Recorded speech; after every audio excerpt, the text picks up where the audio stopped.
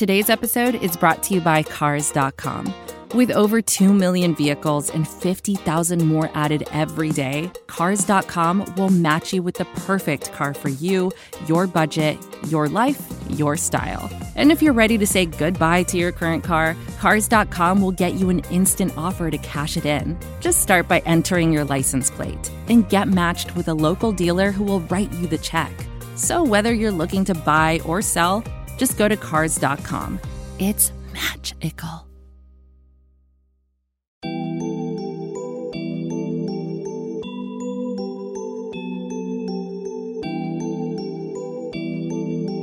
Zella made a beat, so it's go time.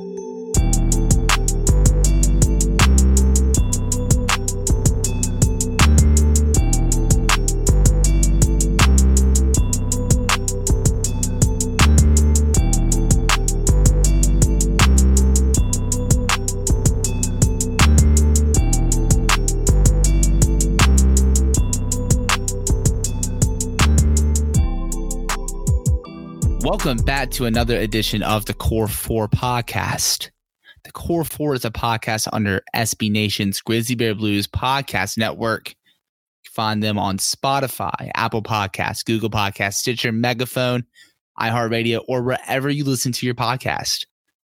And Grizzly Bear Blues is a blog under SB Nation. You can find them on the web at grizzlybearblues.com or on Twitter at SBNGrizzlies. I'm your host, Parker Fleming. And so we're doing this a little different this week because, you know, we do the 5 questions feature ahead of every game with someone from another site. And ahead of this Boston game, we actually have somebody on SB Nation's Celtics blog, the other associate editor, Jack Noonan. Jack, how's it going? It's going well. Thanks for having me on. It's a great little crossover I have. It's very convenient for me. Oh, absolutely. And the crossover here is very interesting because of one of the bigger subplots of the season for the Grizzlies is the pick they owe to Boston, as throughout the season, and it's even lingered from last season, to convey or not to convey. And so right now, the Grizzlies have this strong start, stronger than expected per se. I mean, they're 20-23 right now. Nobody really expected them to be at this point where they're in the playoff picture. And so as a Boston guy, how do you feel about this Grizzlies pick? Yeah, it's quite interesting because, you know, going into the season, kind of like you alluded to, it wasn't, I guess, quite so sure how the Grizzlies were going to do with a young team and just not rebuilding, but restructuring, I say, with the young guys around them. And so that pick was going to be kind of up for grabs, similar to last year without, you know, hitting the lottery and all that. But it was going to be, you know, in the discretion of the team, which way they wanted to go with it. And now that they're sitting at the 8th seed, it completely flipped. And now that pick that was thought to maybe even fall within the top 6 to roll over unprotected next year for Boston in 2021. Now it looks like it's going to be another, as a, you know, Boston perspective, another Sacramento Kings pick from last year. And so it really is interesting how twice in 2 years, it's really kind of happened to Boston to where they thought they had a great asset, now looking like it's not going to be as good as it first was thought at the beginning of the season.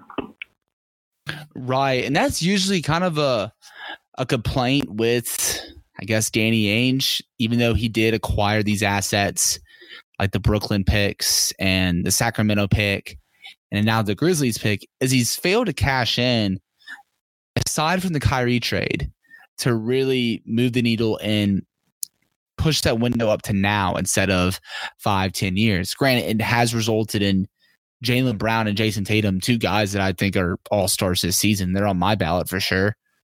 But do you think with this Grizzlies pick that they should have capitalized on the asset while it was still hot? Or is there even anybody in this draft class, even though it's kind of weak, that you like on this Boston team? Yeah, it's a very interesting question, and one that's debated, I know, definitely in Celtics Twitter, the Twitterverse and everything like that. But I'm on the side that I don't disagree with what Danny Ainge has done. Maybe a few things here and there, but for the big blockbuster deal to trade with all these first-round picks for a blockbuster name, because I mean, you can go through the litany of names that were always rumored because Boston is the rumor capital of the league, and every big signing, or it's not signing, but big trade guy they could possibly get. And, of course, all eyes look to Anthony Davis on that, and Paul George, and a few of these, I guess, trophies that you could get with all this asset collection and everything like that, like you were explaining. But I just don't completely agree with just throwing all the assets into one guy, especially when both those guys, especially with Paul George and Anthony Davis, said they were going to be there for 1 year or maybe 2 years, and then get rid of them, and then you're back to square one if you don't win a title within those 2 years. Yes, titles cure everything, so it doesn't matter if you get the title, but in this league, you see how just tumultuous it is. So I don't completely agree with saying he did a bad job not cashing in all these assets. That being said, for the Grizzlies pick, it is a shame that it wasn't used earlier. I'm not really sure who they could gotten for just the Grizzlies pick before it was like going to be probably just outside the lottery, or I guess just barely in the lottery.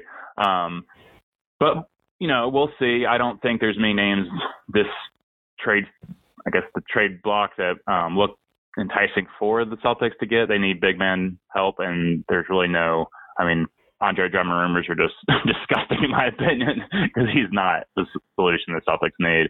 But kind of just, it'll be interesting to see where this Memphis pick goes, and if it will just be taken to draft a guy around the 10 to 16 range. But we'll see with that. Right, and it's one of those things too. It's with Boston, it's super interesting because you mentioned guys like Andre Drummond, and I agree with you. I don't like the fit with him at all. I actually saw a trade earlier today that said Smart, Cantor, and the Memphis pick for Andre Drummond. I would hang up the phone. That's a terrible trade. Yeah, that's no. I would do the same. Yeah, and it's a weird conundrum with them because they have a lot of these big contracts like Gordon Hayward, and then Jaylen Brown's extension is going to kick in. Obviously he's untouchable. Jason Tatum's untouchable. But then there's no in between really, aside from Marcus Smart, and who's, correct me if I'm wrong, he's the heart and soul of the team. Like, absolutely, you have Kemba, you have Gordon Hayward, Jason Tatum, Jaylen Brown, but Marcus Smart's that X factor because he can, despite his size, he can guard all 5 positions on the floor. He's become a potent 3-point shooter. I honestly did a giant WTF when I saw his box score the other day, and he went 11 of 22 from 3. He has that attitude. I guess it's similar to a few Grizzlies that have that attitude. They make one, they're going to keep shooting and just see what happens after the end of the game. It's funny, but a perfect no-yes type of guy. Right. And so you mentioned this as a failed return on investment, the Sacramento pick. And they used that on Romeo Langford. And in the process, they passed on Memphis Grizzly Brandon Clarke, who's arguably looking like a top 5 rookie in this draft class right now with his high efficiency, his surprisingly decent, albeit low volume 3-point percentage, and his defensive versatility. And as we've seen right now, the Boston Celtics are really searching for a big man in that 4-5 mold, someone who could probably play a little small ball 5, but also play the 4. Is there any resentment on passing on Brandon Clarke? Not even just once. They passed on him twice. Yeah, absolutely. It definitely was not ideal. And going into the draft, I was a big Brandon Clarke fan, as I know you are as well. So it was just kind of very frustrating with taking Romeo Langford, who was injured most of his college career, and then trading away the pick right before Brandon Clarke got taken to get or to fall back 2 spots to get Grant Williams, which, of course, as a Tennessee grad, I love Grant Williams, all my heart and soul, but Brandon Clarke is better than Grant Williams, and that's just undeniable. So it is very frustrating to see him, as at least I was thinking. Obviously, my opinion doesn't mean too much, but a lot of other people saw Brandon Clarke becoming what he is right now. And like you said, a possible top 5 rookie in this class. And it is very frustrating that he fell by us twice and fell all the way to 21. So it's great for the Grizzlies. I'm very, very excited for the Grizzlies having him on there. But as you know, my fandom still lies with the Celtics. And so I do wish that would have been a perfect fit for our front court issues right now. Yeah, I've said this to different people over the past few weeks. I'm salivating at the idea of if they were to have taken Clarke 14 and kept Thibault, if they would have run out a 5 of Smart. Actually, no, they could do, Smart, Thibault, Tatum, Brown, and Brandon Clarke. Dang, yeah. Well, I just got bummed for the night, but no, that's a great point. It really is. I mean, the possibilities with those picks that we see now that we didn't really see on draft night because it looked like it was going to be a down class, but some of those names are just like, that would have been an incredible defensive lineup right there. Yeah, absolutely. And so moving on to the main event, really, the game. We're getting a first look at Ja Morant versus Kemba Walker. And what are your thoughts on that? Because I think that could be one of the more electrifying Ja Morant matchups that nobody's talking about. Yeah, I completely agree because it'll be nice, one, to let the Boston fans and everyone at TD Garden see Ja Morant in person. And just, of course, I get to see him with the Grizzlies all the time, but people are finally starting to talk about him, but before, it was just a rookie. And so now the Boston crowd will get to see him firsthand. And I do think he's going to have a very good game because if, offense is the name of the game for Kemba Walker. And so on defense, he's probably struggling a little bit. He's gotten a lot better this year, which is like his underlying numbers actually point higher than they have over his career. But a lot has to do with Brad Stevens' system compared to his Charlotte days. But either way, I think it's going to be a good matchup for Ja Morant. I think he's going to go in there and score a lot. And we all know he loves the main stage. And so this is one of the ideal venues for him to just go off and show a big basketball city how he plays. And it'll be impressive to watch him against, like I said, kind of a average defender that he could take advantage of. Absolutely. And we are here with Jack Noonan, the other GBB associate editor and a writer over at CelticsBlog, wrapping up here. And so, Jack, when I first went to you about this 5-question thing, I said future finals matchup because I'm high on both future outlooks. I mean, obviously, the Grizzlies, they have Jaren Jackson Jr., Ja Morant, Brandon Clarke, and whether or not guys like D'Anthony Melton and Dillon Brooks are on the long-term view, we'll wait and see. But the future is bright with Memphis and the players and assets they have.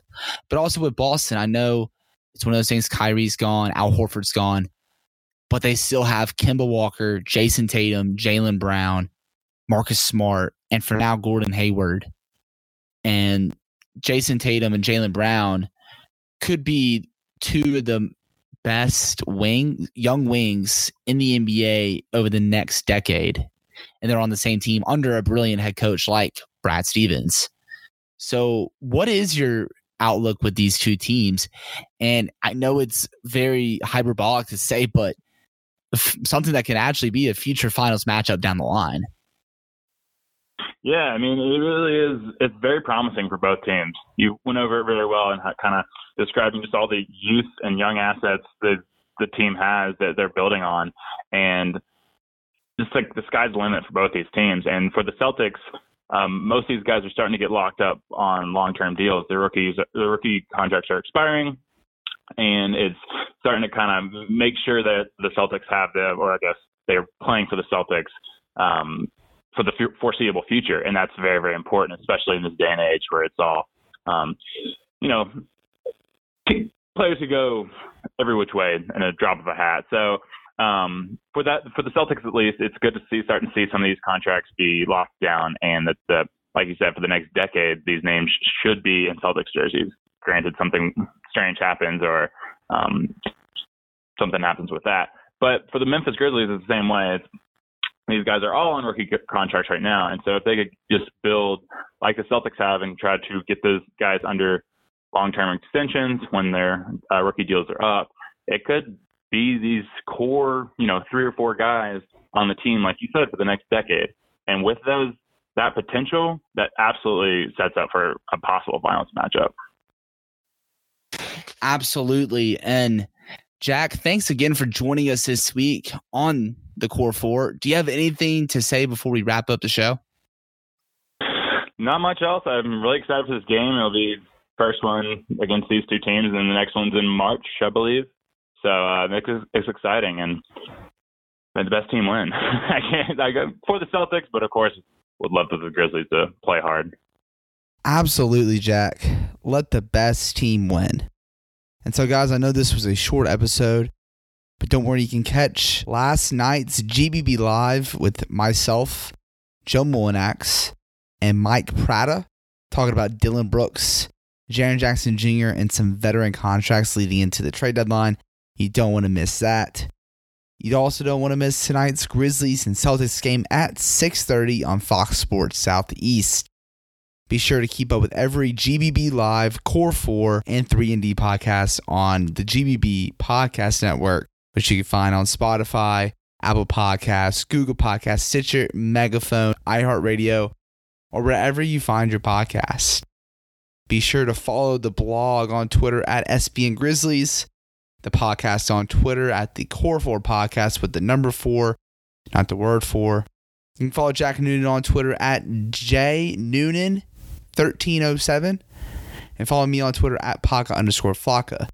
And with that, we'll see you next week.